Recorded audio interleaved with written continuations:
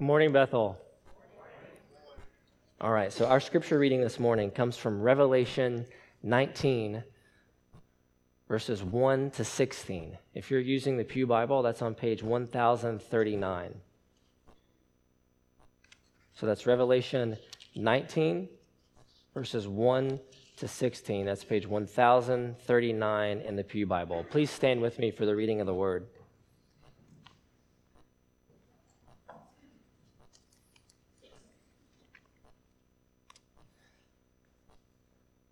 This is the word of the Lord to us this morning, starting in verse 1 of chapter 19. After this, I heard what seemed to be the loud voice of a great multitude in heaven crying out, "Hallelujah! Salvation and glory and power belong to our God, for his judgments are true and just. For he has judged the great prostitute who corrupted the earth with her immorality and has avenged on her the blood of his servants." Once more they cried out, "Hallelujah! The smoke from her goes up forever and ever."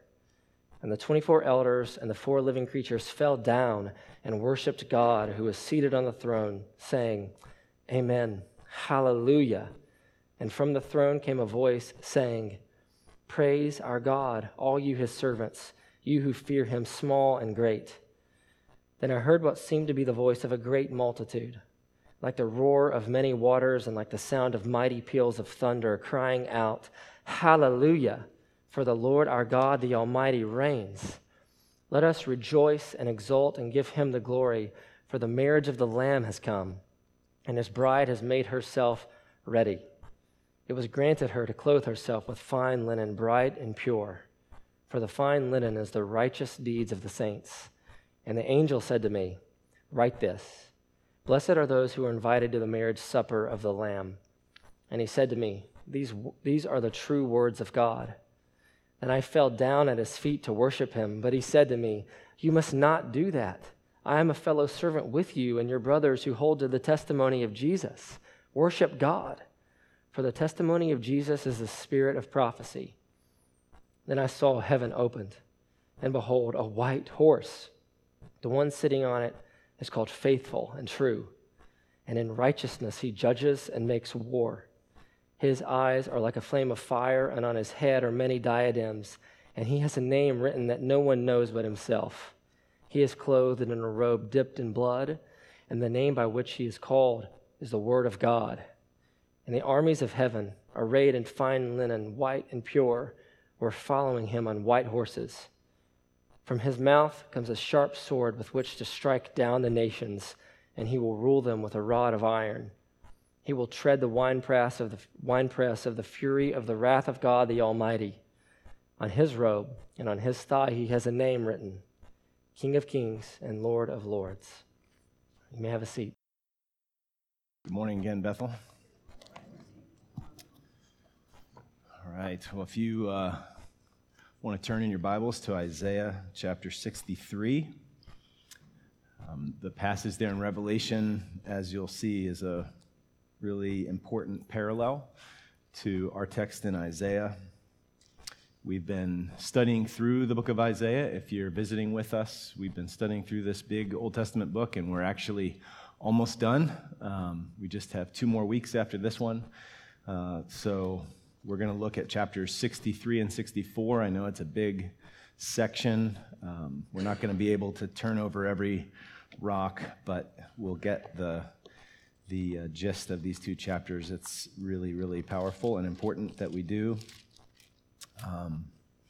So if you don't have a Bible, there's one in the pew in front of you, and you can find our passage on page 622. So I want you to think with me for a minute here. Maybe this is the kind of thing that happens when you're laying in your bed at night and you can't sleep. Maybe it's the kind of stuff that spins through your head while you're driving or in the shower or whatever, but do you ever wonder about the truth of it all?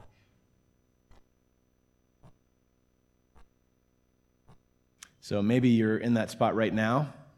Maybe you're very familiar with it. Recently or in the past, when you've had those kinds of questions, what kinds of things have typically kicked them up?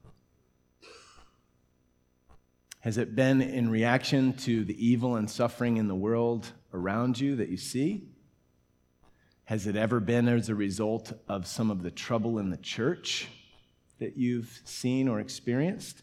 Maybe a scandal, or someone that you trusted that betrayed your trust?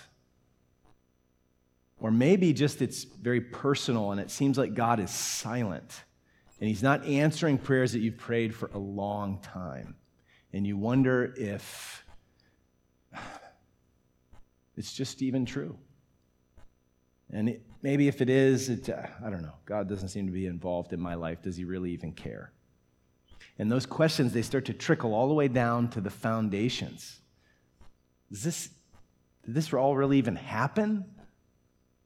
I mean, things just keep droning on, cycling on, all this mess. I mean, maybe the atheists are right. All the suffering in human history, all the mess in our present time, all the ugliness that's been perpetrated in the name of Christ, and then all the suffering, the seemingly unanswered prayer or apparent silence in my life. So what do you do with those questions when they arise? What do you do with your deep questions like that? Well, as we are finishing up this series in Isaiah, we're nearing the end of this book. It may be no surprise that the end of the book of Isaiah deals with the end of time and the renewal of all things. But it doesn't just speak to the future out there at the end. It also addresses life, this messy, difficult, doubt, fear, struggle-ridden life here and now, before that final day, in a way that addresses those very deep doubts that we're considering right now. So in light of the end, knowing how to address the doubts and questions is all the more important. So I hope you see, you'll be thankful that these two chapters are in the Bible because they are so helpful to address these kinds of issues. So let's dive in. There's an outline in your bulletin. You'll see the points up on the screen as well. But we're first going to see this warrior that comes on the scene. And I want you to think about the book of Isaiah as a whole. If you're not familiar with it, this will give you a little bit of context. If you have been with us over the last few months, it will kick some of this context back to mind. You remember the book is broken into two pieces, 1 to 39, big pieces, big chunks, and then 40 to 66. And there's lots of bad news in the first half, and then things turn, and it's more hopeful in the second half. And in chapter 40, that turning point talks about this voice crying in the wilderness, preparing the way for the Lord. And that voice was ultimately John the Baptist, okay, in the fulfillment of that prophecy. But in Isaiah 40, it says, "Behold your God, behold the Lord comes with might, and his arm rules for him. Behold, his reward is with him, his recompense before him." Okay, so keep that in mind. Now flip back to chapter 59 and be reminded of some important context here just a couple pages earlier. Look at 59:15. So even though Isaiah is prophesying comfort and God's going to do something and he's going to show up in a powerful way, he also is honest about the circumstances at that time. Verse 15 says, "Truth is lacking." This sounds very contemporary. "Truth is lacking, and he who departs from evil makes himself a prey." Put a target on your head. "The Lord saw it, and it displeased him that there was no justice. He saw that there was no man and wondered that there was no one to intercede. Then his own arm brought him salvation, and his righteousness upheld him. He put on righteousness as a breastplate and a helmet of salvation on his head. He put on garments of vengeance for clothing and wrapped himself in zeal as a cloak. According to their deeds, so will he repay wrath to his adversaries, repayment to his enemies. And then the fear of the name of the Lord will spread to the ends of the earth." And then verse 20, "And a Redeemer will come to Zion, city of God, to those in Jacob who turn from transgression." So this anticipation of deliverance is building, redemption, for God's people is building, and judgment on the enemies is building. So anticipation. Now, chapter 62, look at verse 11. This was last week. Behold, the Lord has proclaimed to the end of the earth, say to the daughter of Zion, behold, your salvation comes. Behold, his reward is with him and his recompense before him. You hear the echoes of those same themes. And then in chapter 62:6, do you remember watchmen are posted on the walls, like Isaiah would be one of them, looking for this salvation, looking for it to come. And then we get to chapter 63, our passage for this morning, and verse 1 says, who is this who comes? From Edom, in crimsoned garments, from Bozrah, he who is splendid in his apparel, marching in the greatness of his strength. So there's this figure who's approaching. Who is it?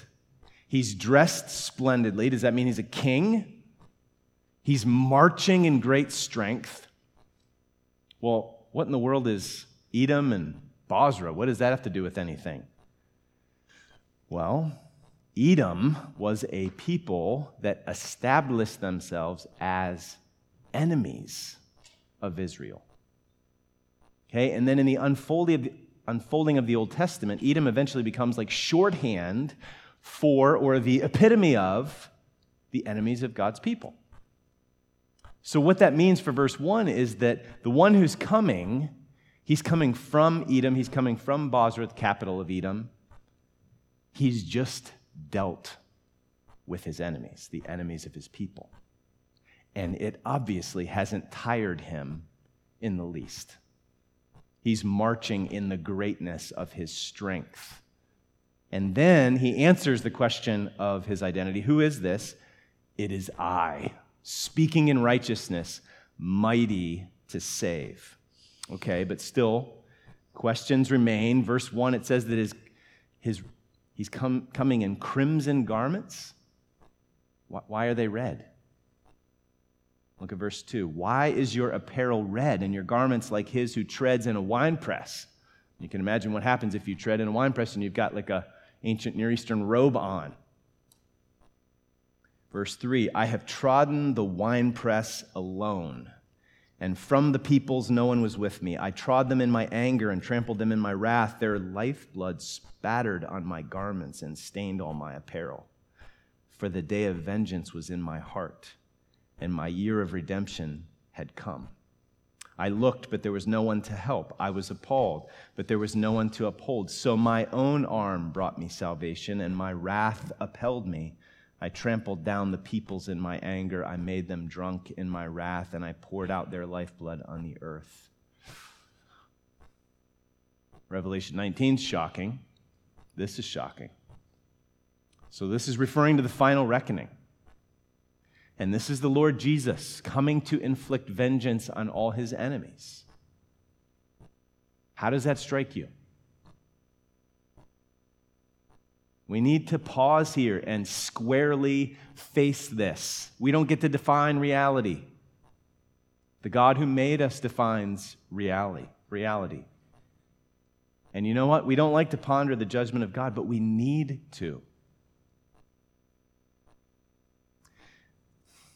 And actually, if you ponder this, you begin to realize we don't want a God who doesn't come with judgment.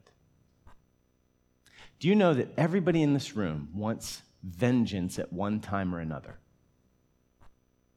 Even sweet old women. No, there's nothing derogatory about that being, I'm just saying, you think, well, if any, no, probably not my aunt, so-and-so, or grandma so-and-so. Oh, no. What do you think gossip and slander and judgmental criticism are? Those are mild forms of vengeance. At least they can be. Even more prevalent, and I think we're all guilty here, I know I am, is the vengeance that we mete out that no one ever sees. It happens in here. Have you ever been humiliated or made to look bad by someone? Have you ever been unjustly treated by someone? Have you ever been abused by someone? Has someone you care about ever been unjustly treated or abused? Or it can even happen by means of the threat of abuse or loss or whatever.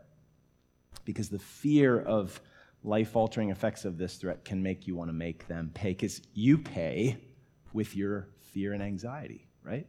You want to make them pay. So what happens in your head after that happens, sometimes for the next few hours, sometimes for the rest of your life, maybe for years this can be a struggle. What do we end up doing? We write and we produce mental movies. And who gets cast in the leading role? Me. You cast yourself in that leading role. And what do? What you do is you verbally or you physically or even through orchestrating circumstances, you get your revenge. You make them pay. You have the perfect comeback if it was a verbal thing and you looked bad because they humiliated you. You think of just the right thing to say to get them. So what do you do with your wrath, your desire for vengeance? Should we just channel it into those kind of mental movie venues, largely invisible, a little bit more acceptable than actually attacking someone? Sometimes we just let that bitterness and desire for revenge just poison our souls and corrode them from the inside out. So if this is just something we all experience, where's the power to let it go? Well, first off, it doesn't come from calling evil good. Okay, evil is evil. We should hate what is evil. Rape, molestation, what Hitler did, abusive husbands, abusive parents, racism, lynch mobs, sex trafficking, pimps and madams who enslave and use and abuse, drug dealers who prey on and deceptively lure in young new customers, and on and on and on in our broken world. Justice is coming. Don't you long for it? This is deeply imprinted on our souls. I mean, it's why we love these movies, that if the bad guy is developed, the character is developed well, you can't wait for him to get his just desserts. And there's a satisfaction that comes when he gets what's coming to him. I know it gets twisted, and oftentimes we get it wrong. You know, the Avengers, the Count of Monte Cristo went over the top, okay? But should we want justice for bin Laden? I think we all experience that. How about shooters who kill multiple people and then turn the gun on themselves? Where's the justice in that?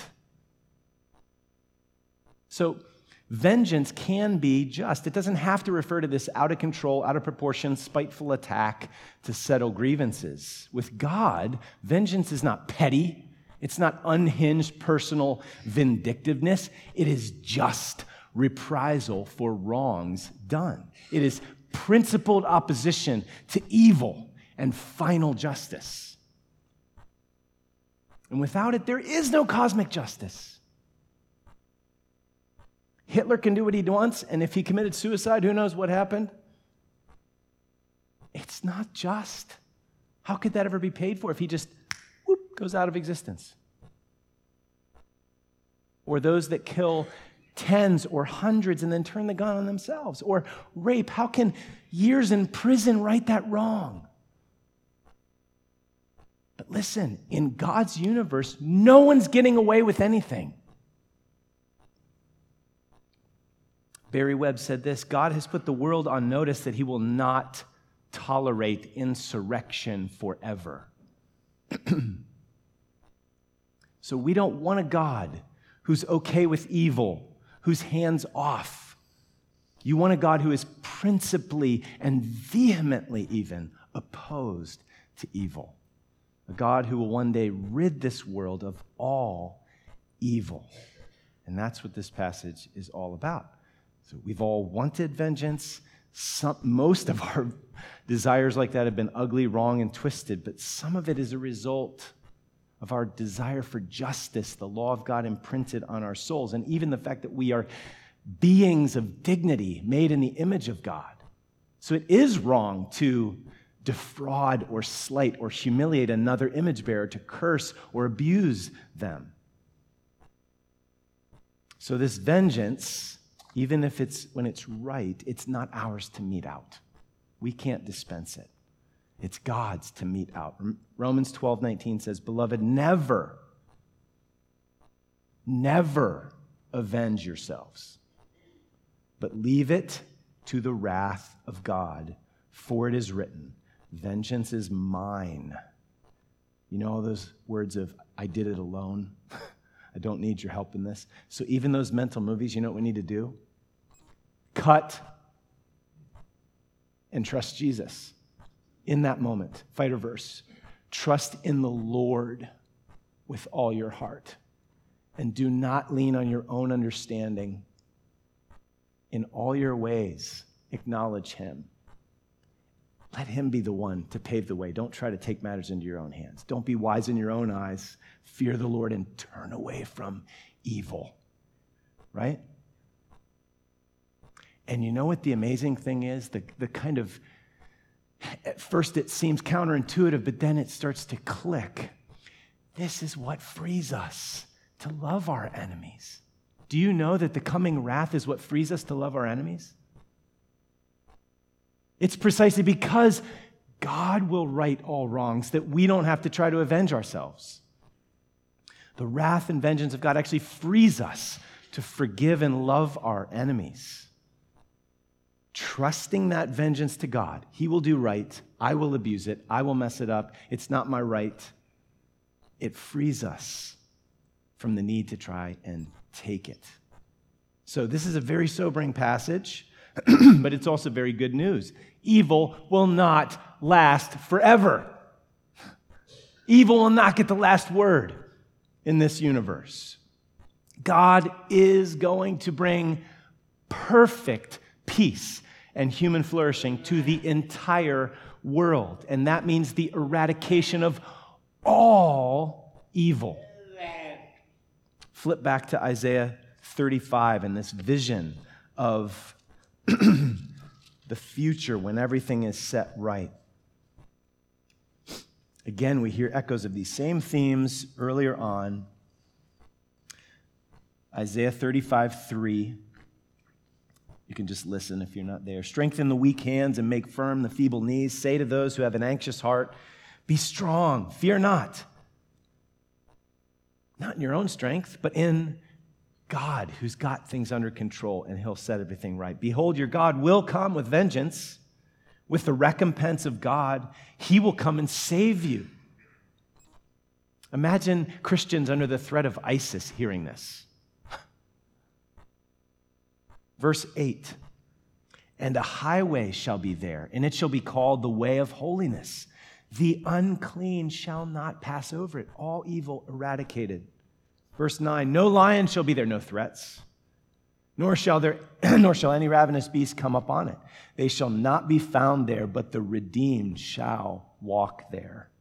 And because all of the evil is eradicated, verse 10, "And the ransomed of the Lord shall return and come to Zion, the city of God, with singing. Everlasting joy shall be upon their heads. They shall obtain gladness and joy, and sorrow and sighing shall flee away." Don't you long for that? We long for that, but here's the sobering truth. If God, in one fell swoop, eradicates all evil, we're all toast. It's easy to accept the fact that rapists and child molesters and pimps and Hitler get this vengeance meted out to them. But all evil deserves the just wrath of God, including atheists who shake their fist and they're so angry at the God in whom they do not believe. And self-righteous Pharisees that grew up in the church and have little good attendance stars on their chest, and they don't think they need a Savior because they're better than the next person. And they spit in the face of the one who bled and died for sinners. And for how many whose God is their stomach in the wealthy West, how dangerous is this? They prefer and love sex and food and drink and comfort over knowing God. He's just not worth their time. Jeremiah 2:11, has a nation changed its gods even though there are no gods? But my people have changed their glory for that which does not profit. These other false gods don't benefit you. Be appalled, O heavens, at this. Be shocked. For my people have committed two evils. Evils. Biblical definition of evil. They've forsaken me, the fountain of living waters, and hewed out cisterns for themselves, broken cisterns that can hold no water. We're all guilty. Running to other sources of satisfaction and just telling God to shove off. Who's not guilty of that? Which is why this anointed one who comes in Isaiah 63, yes, he first came to bear the guilt for our evil. So this mighty warrior, lion-hearted and unstoppable, mighty to save in Isaiah 63 is the same anointed one in Isaiah 53. Mighty to save by voluntarily embracing weakness and death in our place for our evil, for our sin on the cross, like a lamb slain to atone for our sin. So here's the cool thing. His apparel is red with his own blood before it's red with the blood of his enemies. He chose out of mercy and love for his garments to be bloodied with his own blood before they're bloodied with the blood of his enemies who refuse his mercy. So the Lion of Judah is the lamb that was slain. Behold the lamb, accept that sacrifice in your place, trust in him. Otherwise, you will face him as an unstoppable lion against you, like this in Isaiah 63. So listen, all human evil, nobody's getting away with anything. Every ounce of it has either been dealt with on the cross or will be dealt with by the judgment of King Jesus at the end. So, you don't have to add to it for anyone else, even your enemies, because his judgment will be enough. And we don't have to beat ourselves up or try to, do all kinds of good things to get into God's favor, because just like this is his work to do alone, we don't have to add to it. This was his work to do alone, and we don't have to add anything to it. We need to trust him. So the Lord Jesus is a warrior. He has fought for us. But for those who continue to rebel and resist, he will one day come to throw down all his enemies. So whose side, which side are you on? If the cross is rejected, then there is nothing left but terrible and just judgment, whether we like it or not.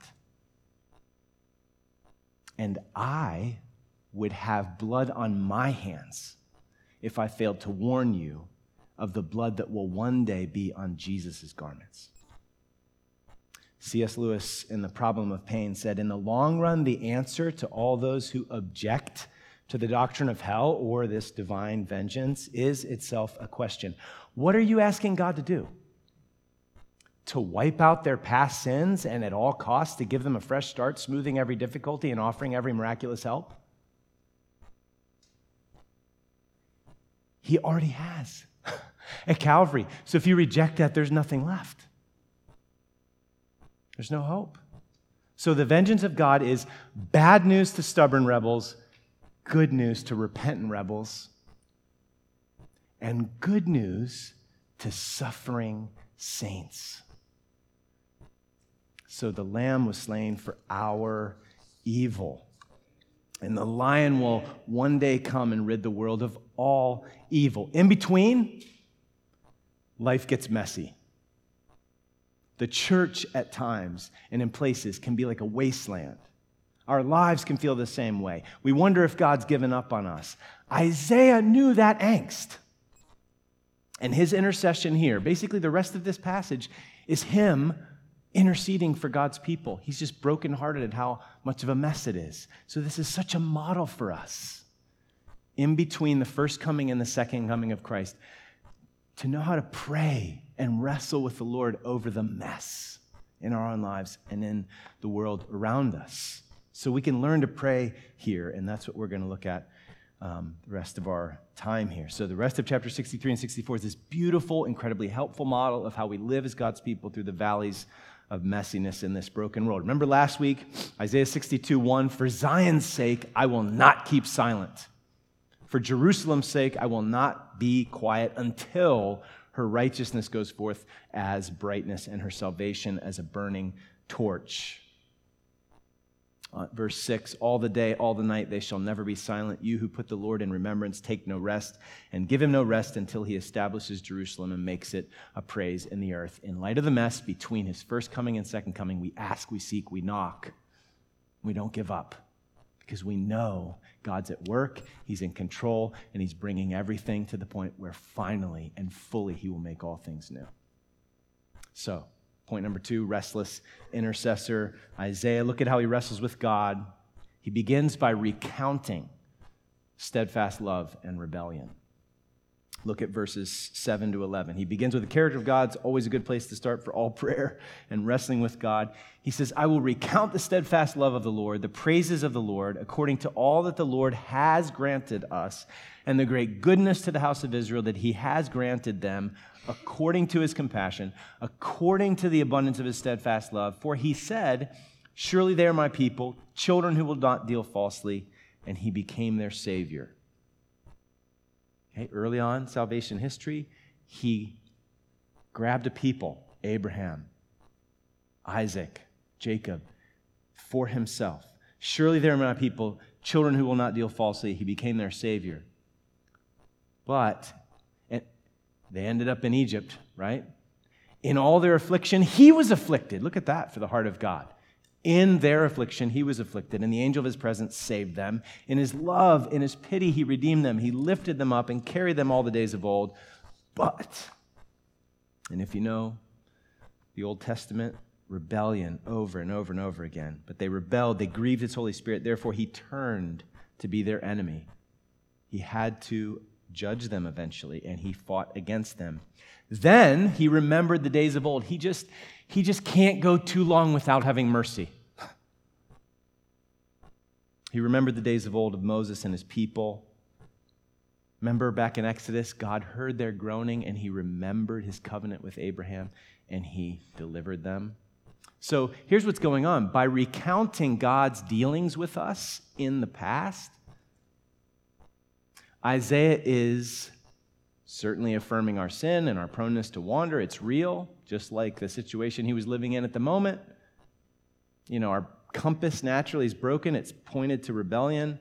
But he also affirms that God has been incredibly merciful in the past. When things got really messy, he was able to save and redeem in the past. He's done this before. So in light of that present mess, the same God who redeemed back then could do something now. Do you see? So the remembering and recounting what he did before is, okay, where are you? You see how he goes on? Where is he who brought them up out of the sea with the shepherds of his flock? Where is he who put in the midst of them his Holy Spirit, who caused his glorious arm to go at the right hand of Moses, who divided the waters before them to make for himself an everlasting name, who led them through the depths? Like a horse in the desert, they didn't stumble. Like livestock that go down into the valley, the Spirit of the Lord gave them rest. So you led your people to make yourself a glorious name. Do it again. Have mercy on us. Look down from heaven, verse 15, and see from your beautiful and holy habitation. Where are your zeal and your might? The stirring of your inner parts and your compassion are held back from us, from me. So do you see Isaiah? He's got these desperate questions. We're not alone in desperation. Isaiah is saying, why? Why do you make us wander from your ways? Verse 17. Why do you harden our hearts so that we don't fear you? Look at 64:5. Skip down a little ways. In our sins, we've been a long time, and how shall we be saved? Or the last verse of these two chapters, verse 12 of 64. Will you restrain yourself at these things, O Lord? Will you keep silent and afflict us so terribly? He's basically saying, do something. We are utterly hopeless without you. Why are you hanging back? Why don't you act? Why don't you do something? Don't you see? Don't you know? Do you resonate with any of that? Is that in any way encouraging?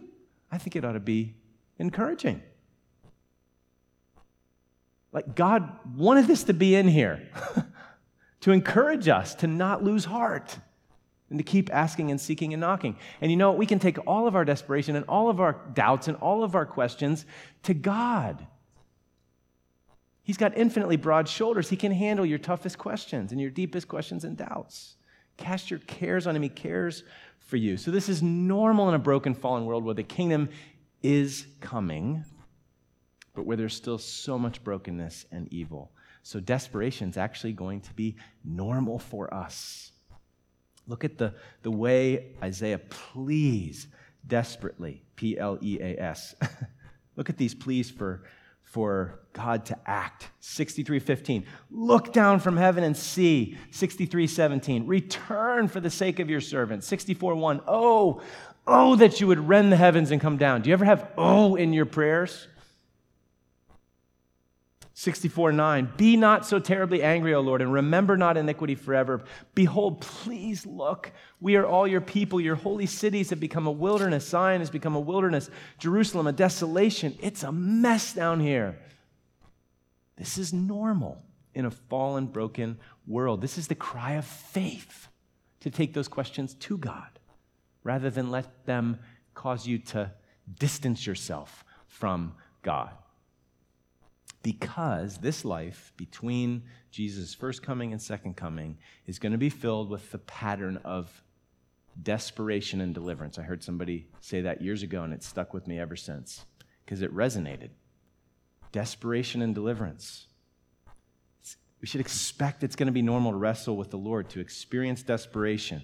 Look at the descriptions of how bad things are. 63:19. We've become like those over whom you have never ruled, like those who are not called by your name. 64:6. We have all become like one who is unclean, and all our righteous deeds are like a polluted garment. It's pretty explicit. It's a menstrual cloth. We all fade like a leaf, and our iniquities like the wind take us away. 64:7. There is no one who calls upon your name, who rouses himself to take hold of you. For you have hidden your face from us and have made us melt in the hand of our iniquities. So we will have trouble in this life. We will be desperate. Maturity, Christian maturity does not look like this, stoic thing where you live, above the fray, always, never bothered or afflicted. You just kind of placidly float through life. No, we're going to have desperation, and in our desperation we will pray and we will wrestle, and we will wrestle until he blesses us. Because Isaiah 64:4 is true, and we're going to hang on to it. From of old, no one has heard or perceived by the ear, no eye has seen a God besides you who acts for those who wait for him. He works for those who wait for him, even the people of verse 5 who've been in their sins for a long time, those who are unclean, whose righteous deeds are like a polluted garment. We are desperate, but God specializes in desperate cases. So Isaiah is wrestling, but in remembering God's character, recounting his track record, he's saying, do it again. I know you can. And I'm willing to pray and wait, because I know your character. You work for those who wait for you. Verse 8, 64:8. But now, O Lord, you are our Father. We are the clay. You are our potter. We are all the work of your hand. Earlier on in Isaiah, the potter-clay thing was used to talk about their rebellion because they were like little, pots going, why'd you make me like this? Now they're humbled saying, you're the potter, we're the clay. Please do your work, even if it's painful. And Isaiah is not going to shut up until God answers. For Zion's sake, I will not keep silent. For Jerusalem's sake, I will not be quiet until her righteousness goes forth as brightness and her salvation as a burning torch. So we should be encouraged that a fellow believer, Isaiah himself, wrestled with the same questions and angst that we do. And you know what? The answers to most of his prayers were hundreds of years off. But Jesus did come in the fullness of time. And so for us, it can seem like he doesn't hear, he doesn't care, but oh no, he has come. And he is at work. He's coming. And he will return and rend the heavens and set the world to rights so we can wait for the Lord, because he works for those who wait for him.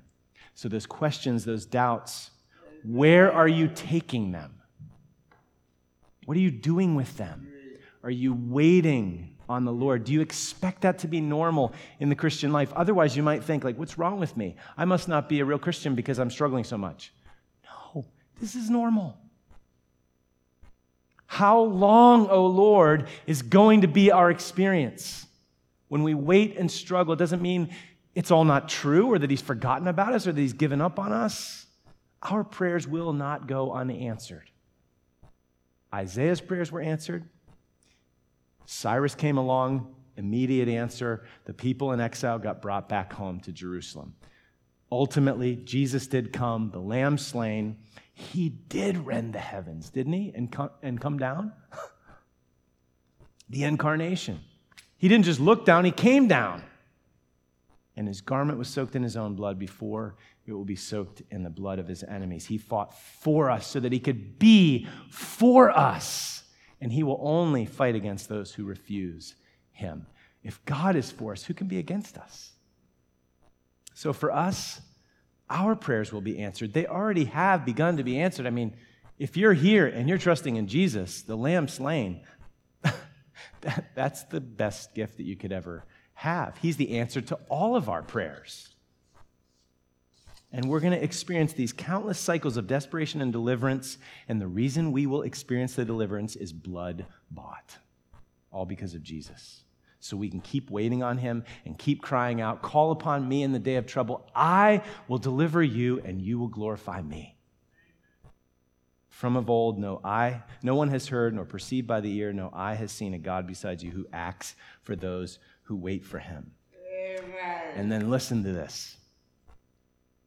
For us, for the whole company of the redeemed, our prayers will one day all be answered. There is coming a day when your kingdom come will be prayed for the last time. The day is coming when we will no longer cry out, how long, O Lord? The day is coming when our desperate cry, even so, come, Lord Jesus, is going to be answered. So I want to close by reading a poem. I've read a portion of it a while ago, but it bears repeating, and then we're going to sing a song to close. So even if the musicians want to come on up. This poem is called Justified Forevermore. It's by John Piper. I'll read most of it. As far as any eye could see, there was no green, but every tree was cinder black, and all the ground was gray with ash. The only sound was arid wind like spirits' ghosts, gasping for some living hosts in which to dwell, as in the days of evil men, before the blaze of unimaginable fire had made the earth a flaming pyre for God's omnipotent display of holy rage. The dreadful day of God had come. The moon had turned to blood. The sun no longer burned above, but blazing with desire had flowed into a lake of fire. The seas and oceans were no more, and in their place a desert floor fell deep to meet the brazen skies, and silence conquered distant cries. The Lord stood still above the air. His mighty arms were moist and bare. They hung as weary by his side until the human blood had dried upon the sword in his right hand. He stared across the blackened land that he had made and where he died. His lips were tight, and deep inside, the mystery of sovereign will gave leave, and it began to spill in tears upon his bloody sword for one last time. And then the Lord wiped every tear away and turned to see his bride. Her heart had yearned 4,000 years for this. His face shone like the sun, and every trace of wrath was gone. And in her bliss, she heard the Master say, "Watch this. Come forth, all goodness from the ground. Come forth and let the earth redound with joy." And as he spoke, the throne of God came down to earth and shone like golden crystal full of light, and banished once for all the night. And from the throne a stream began to flow and laugh. And as it ran, it made a river and a lake.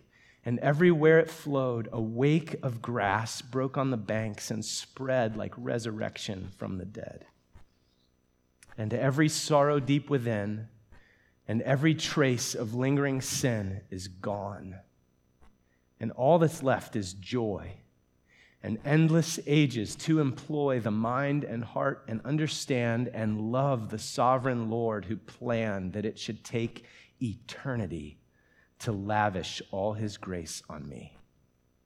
O God of wonder, God of might, grant us some elevated sight of endless days, and let us see the joy of what is yet to be. And may your future make us free and guard us by the hope that we, through grace on lands that you restore, are justified forevermore. Who is this who comes? Who came? Who is coming soon? It is King Jesus, mighty to save.